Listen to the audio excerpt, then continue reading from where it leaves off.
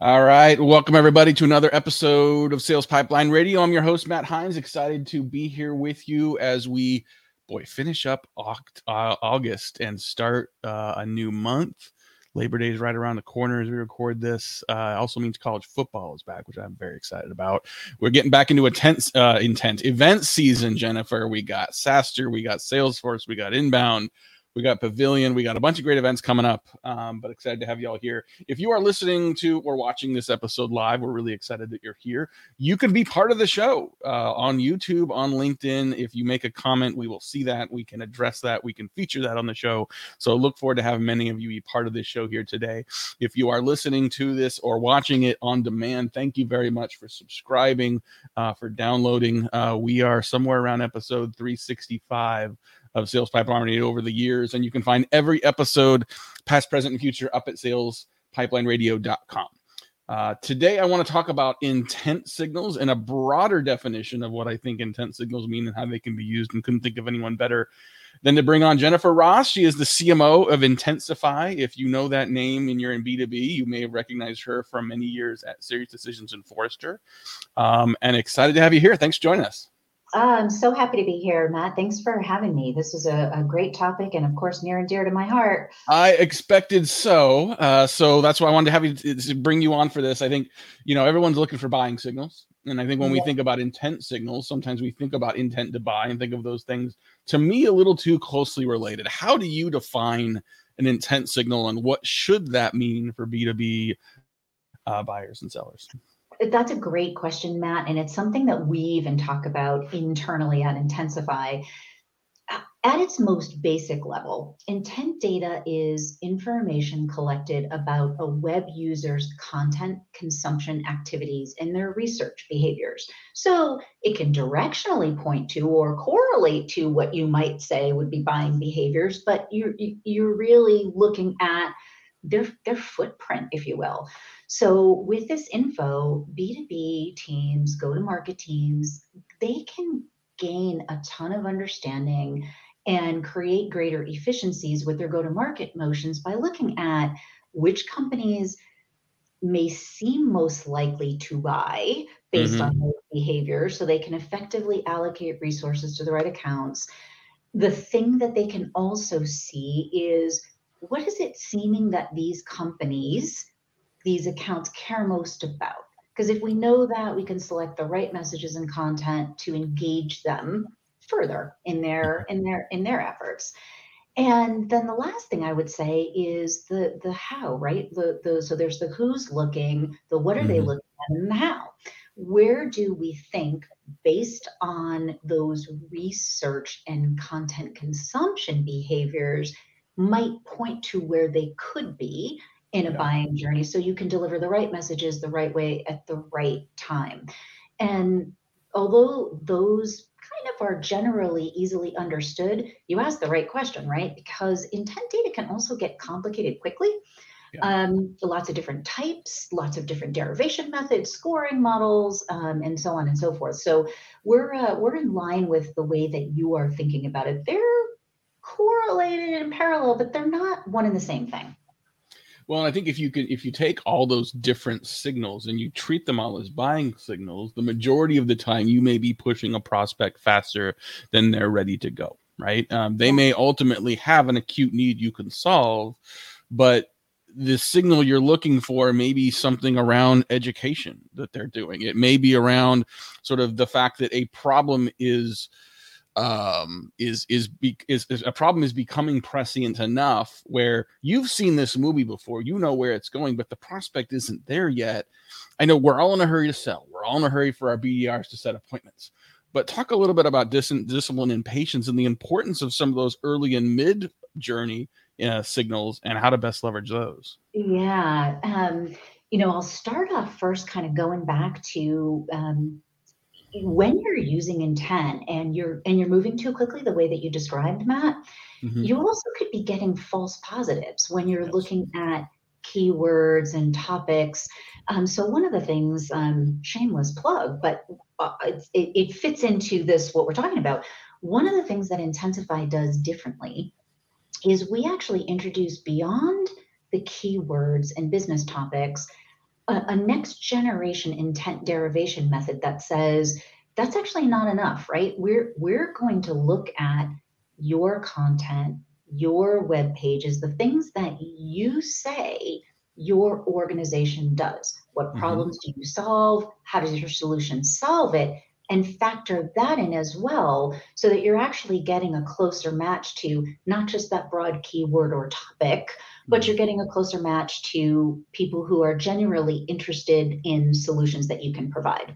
Yeah. And we also think about, again, the different stages right now. Even internally, you can imagine a big thing for us is drink our own champagne, right? Anybody that's in B2B tech selling to other B2B marketers or salespeople, we've got to demonstrate that we're doing this internally. And so we've recently implemented the Forrester's latest revenue waterfall that looks at opportunities, buying groups, multiple opportunities on an account, but how intent can also inform how they move from stage to stage, which gets at where you were headed to, of you don't treat them that just like the old days when you looked at an individual and an MQL coming in the top, you wouldn't treat them the same way all the way through.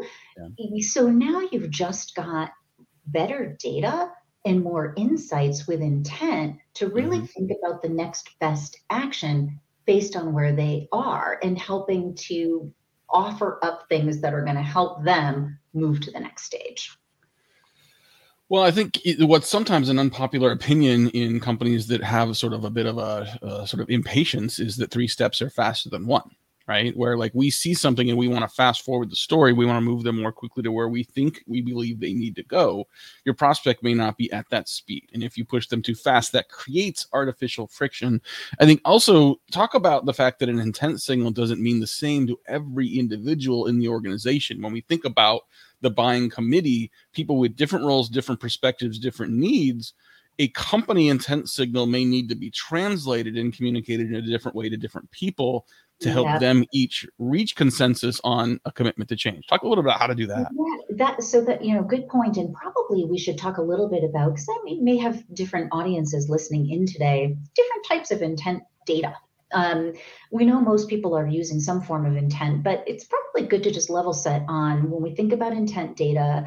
We've got party type and source type. So we've got third-party data, which is the broadest set available, and the best source for early interest signals. You've got second-party data, which is great for late-stage signals and use cases. Coverage is a bit more limited. And then you've got first-party data, great for early and late, but also limited coverage. And it's important to note that each source type comes with its own strengths and weaknesses. They're all very complementary. It's best to use at least one source from one party type to get the coverage breadth and insight depth that you need. So a basic understanding of what we even mean by intent data and all the different types of intent data that can come into play are important for you when you're thinking about how you're going to utilize it and leverage it in your own situation. That's right. Talking today on Sales Pipeline Radio with Jennifer Roche. She's the CMO of Intensify, and really like this comment from Dennis here, talking about sort of you can have this information, but how you divulge that to a client or a prospect needs some nuance. Like you may see that someone was on your buying page and you don't want to call them or email this afternoon and say, I saw you are on our buying page, right? So, how do you sort of teach an organization to create, to do the art and the science there, right? To take the data, to implement the data, but to be careful and thoughtful about how that is communicated, implemented. So that's a great point. And I would say that isn't specific to just intent data, the way that we're talking about it today. In general, we all have to be careful. There's that line that you can easily cross that. I get emails like that every day of, ooh, that's creepy. Or, BDRs now doing text messages. I mean, things are changing and they're trying all different kinds of channels and tactics. So the way that intent can help play a role there is, if we go back to talking about when you're looking at intent and you're looking at potentially multiple sources and what content, has been consumed, and you're drawing that correlation to where we think they are in their buying decision-making process and what we know about them. At Intensify, we bucket those into tiers. So again, we're not saying it is where they are in their buying journey. We're saying this is the research stage we believe they're at, which you can correlate potentially to, oh, a lot of this is they're doing education, they're doing this. So there's if you have that kind of tiering and level based on research stages that you can correlate to where they are in their buying journey, you can be more thoughtful and planful about the next action, the next piece of content you're going to send, what you're going to say in that outreach message from your BDR team. So that's the way we have our team internally working, is looking holistically. They have a dashboard they go into every day before they do any action. They're factoring in the intent score aggregate level, but they're looking more granularly at the actual assets and that tiering model. Simo, I feel bad for you because StreamYard, the tool we use, is calling you LinkedIn user, and you're a real person with a real name and picture. But these are the questions that I think you're kind of addressing here, Jennifer, sort of just the right journey to each prospect and sort of stack ranking some of the data that is used in that journey. I want to talk a little bit about activating this. Is this a marketing job? Is sales involved in doing this? Is this sort of a sales enablement function? How do you start to activate? Like, even if you decide, okay, like here's the message to these type of workflows and people in the buying journey, how is this activated and deployed across an operational team? Love that question. And for those marketers that are familiar with and are using or know the concept of the demand waterfall, that's a bit where I started in thinking about all the different ways that we could leverage intent across the organization. Before even anything comes into the waterfall, intent can be used to help identify your target account list, prioritize your target account list, expand your ICP, right? We may think we know who our target account list, who should be on it. Are there lookalikes? Are there companies that we're missing that are interested in the same things? It can be activated via digital programs. So for example, you've got intent providers like Intensify. There's different kinds of intent providers. You've got data providers that are focused on selling the data alone. You've got ABM platforms that usually license that as part of a broader platform. You've got campaign execution, where they focus on activating that intent through things like content syndication, display advertising. And then you've got some, what Forrester calls walled gardens. So mainly in the realm of second-party data sources with, pricing based on access to a private community. But so you can drive top of funnel, you can do intent fuel display advertising that can be used for creating awareness that feeds into intent fueled content syndication. You can use the display advertising in the back end of something like content syndication for nurture. We use it, as I touched on earlier, of, okay, now we've got some engagement and some interest that was informed by our intent. In fact, we decided where to spend marketing dollars based on the accounts that we're showing in market, used those types of engagement activities. And then now we've got them flowing into a BDR team that, again, uses that intent intelligence and those intent scores to prioritize who they're going to follow up with, how they're going to follow up, what we would offer as the next step. So we're using it for all of those things. It feels like, sorry, go ahead. No, I'll say one more thing that wasn't in the question, but how do you activate it? So those are kind of like some tactics for activating it. But the beauty of the intent data and the intelligence you can get from that is, we all know, we've always said, right? It's success depends on marketing sales alignment. Well, now that's even a greater challenge in organizations. It's marketing, it's sales, it's customer success, it's the product team. And the intent intelligence really can become the backbone or the foundation for driving that kind of alignment, because we're all looking at the same dashboard and at the same information of what's going on in that account, and taking action in unison, together in a unified way. Running up on last question or two here for Jennifer Ross, our guest today on Sales Pipeline Radio. It seems to me that, I mean, just in this course of this conversation, that, you know, data and intelligence is almost replacing media as the coin of the realm and a differentiator for marketers, right? Where it's not just all about sort of like reaching people on search and in digital channels in a one-to-many way, but the intelligence that is around us, that is available to us today, allows us to have a one-on-one conversation almost infinitely at scale. And so an investment in those tools, in that technology, allows for better, more precise conversations. Doesn't eliminate media from your mix, but how should marketers be thinking about, I mean, look, it's already September, we're thinking about 2024 already. How should marketers be thinking about budget mix in this age of vastly greater information available? Yeah, they should be.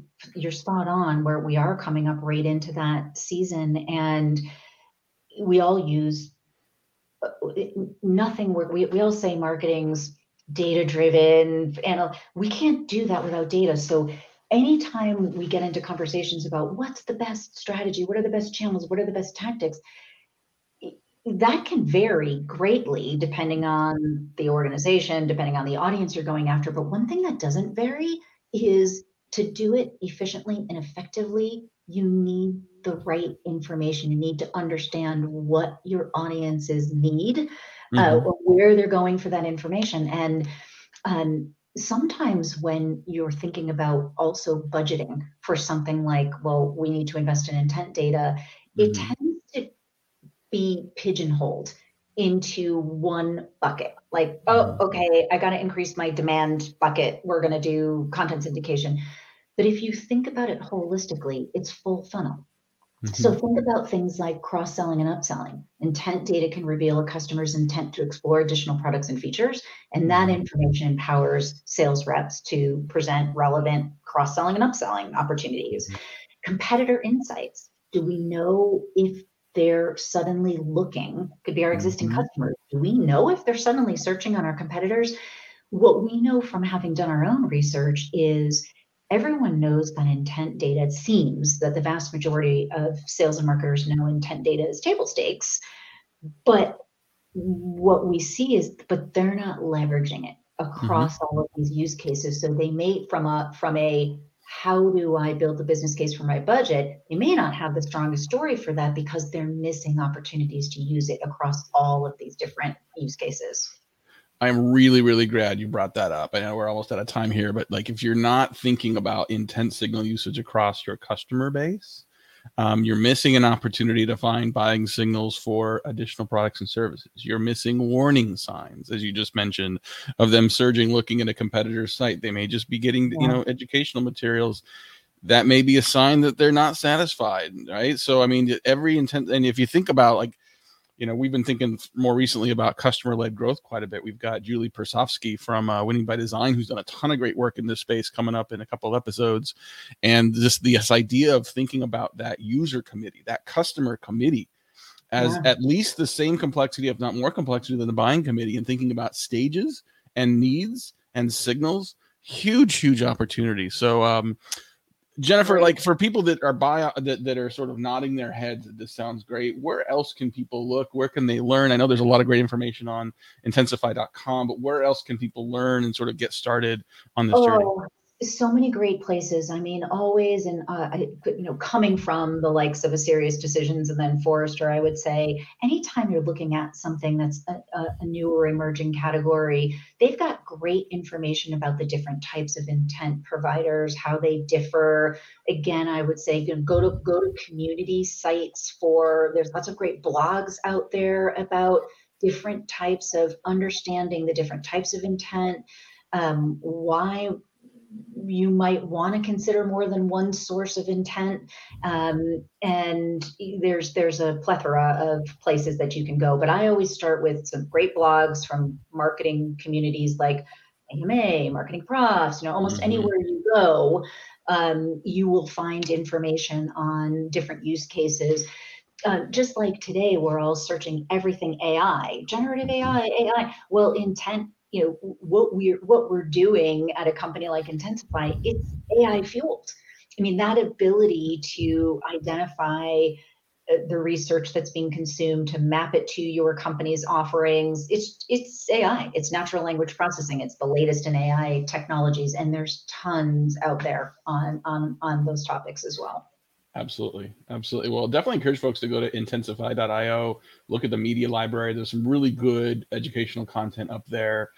Just if you're sort of getting up to speed, Forrester's done some reports on data providers that are worth looking at. And to Jennifer's point, some great communities, Pavilion, RevGenius, really great. Yeah. Just like go to RevGenius, sign up for their stuff, and just do a search for intent signals or signals, and you're going to find practitioners that are deep into this already you can learn from. Well, Jennifer, thanks so much for joining us for this episode. This was a lot of fun. It always goes fast. But it's good to see you again. Great to see you on the road a little more often these days. And thanks again so much for joining us. Great to see you too. Look forward to passing each other in the hall at the next event. We will do so. And thanks everyone for watching and listening. This is another episode of Sales Pipeline Radio. We'll see you next week. Take care.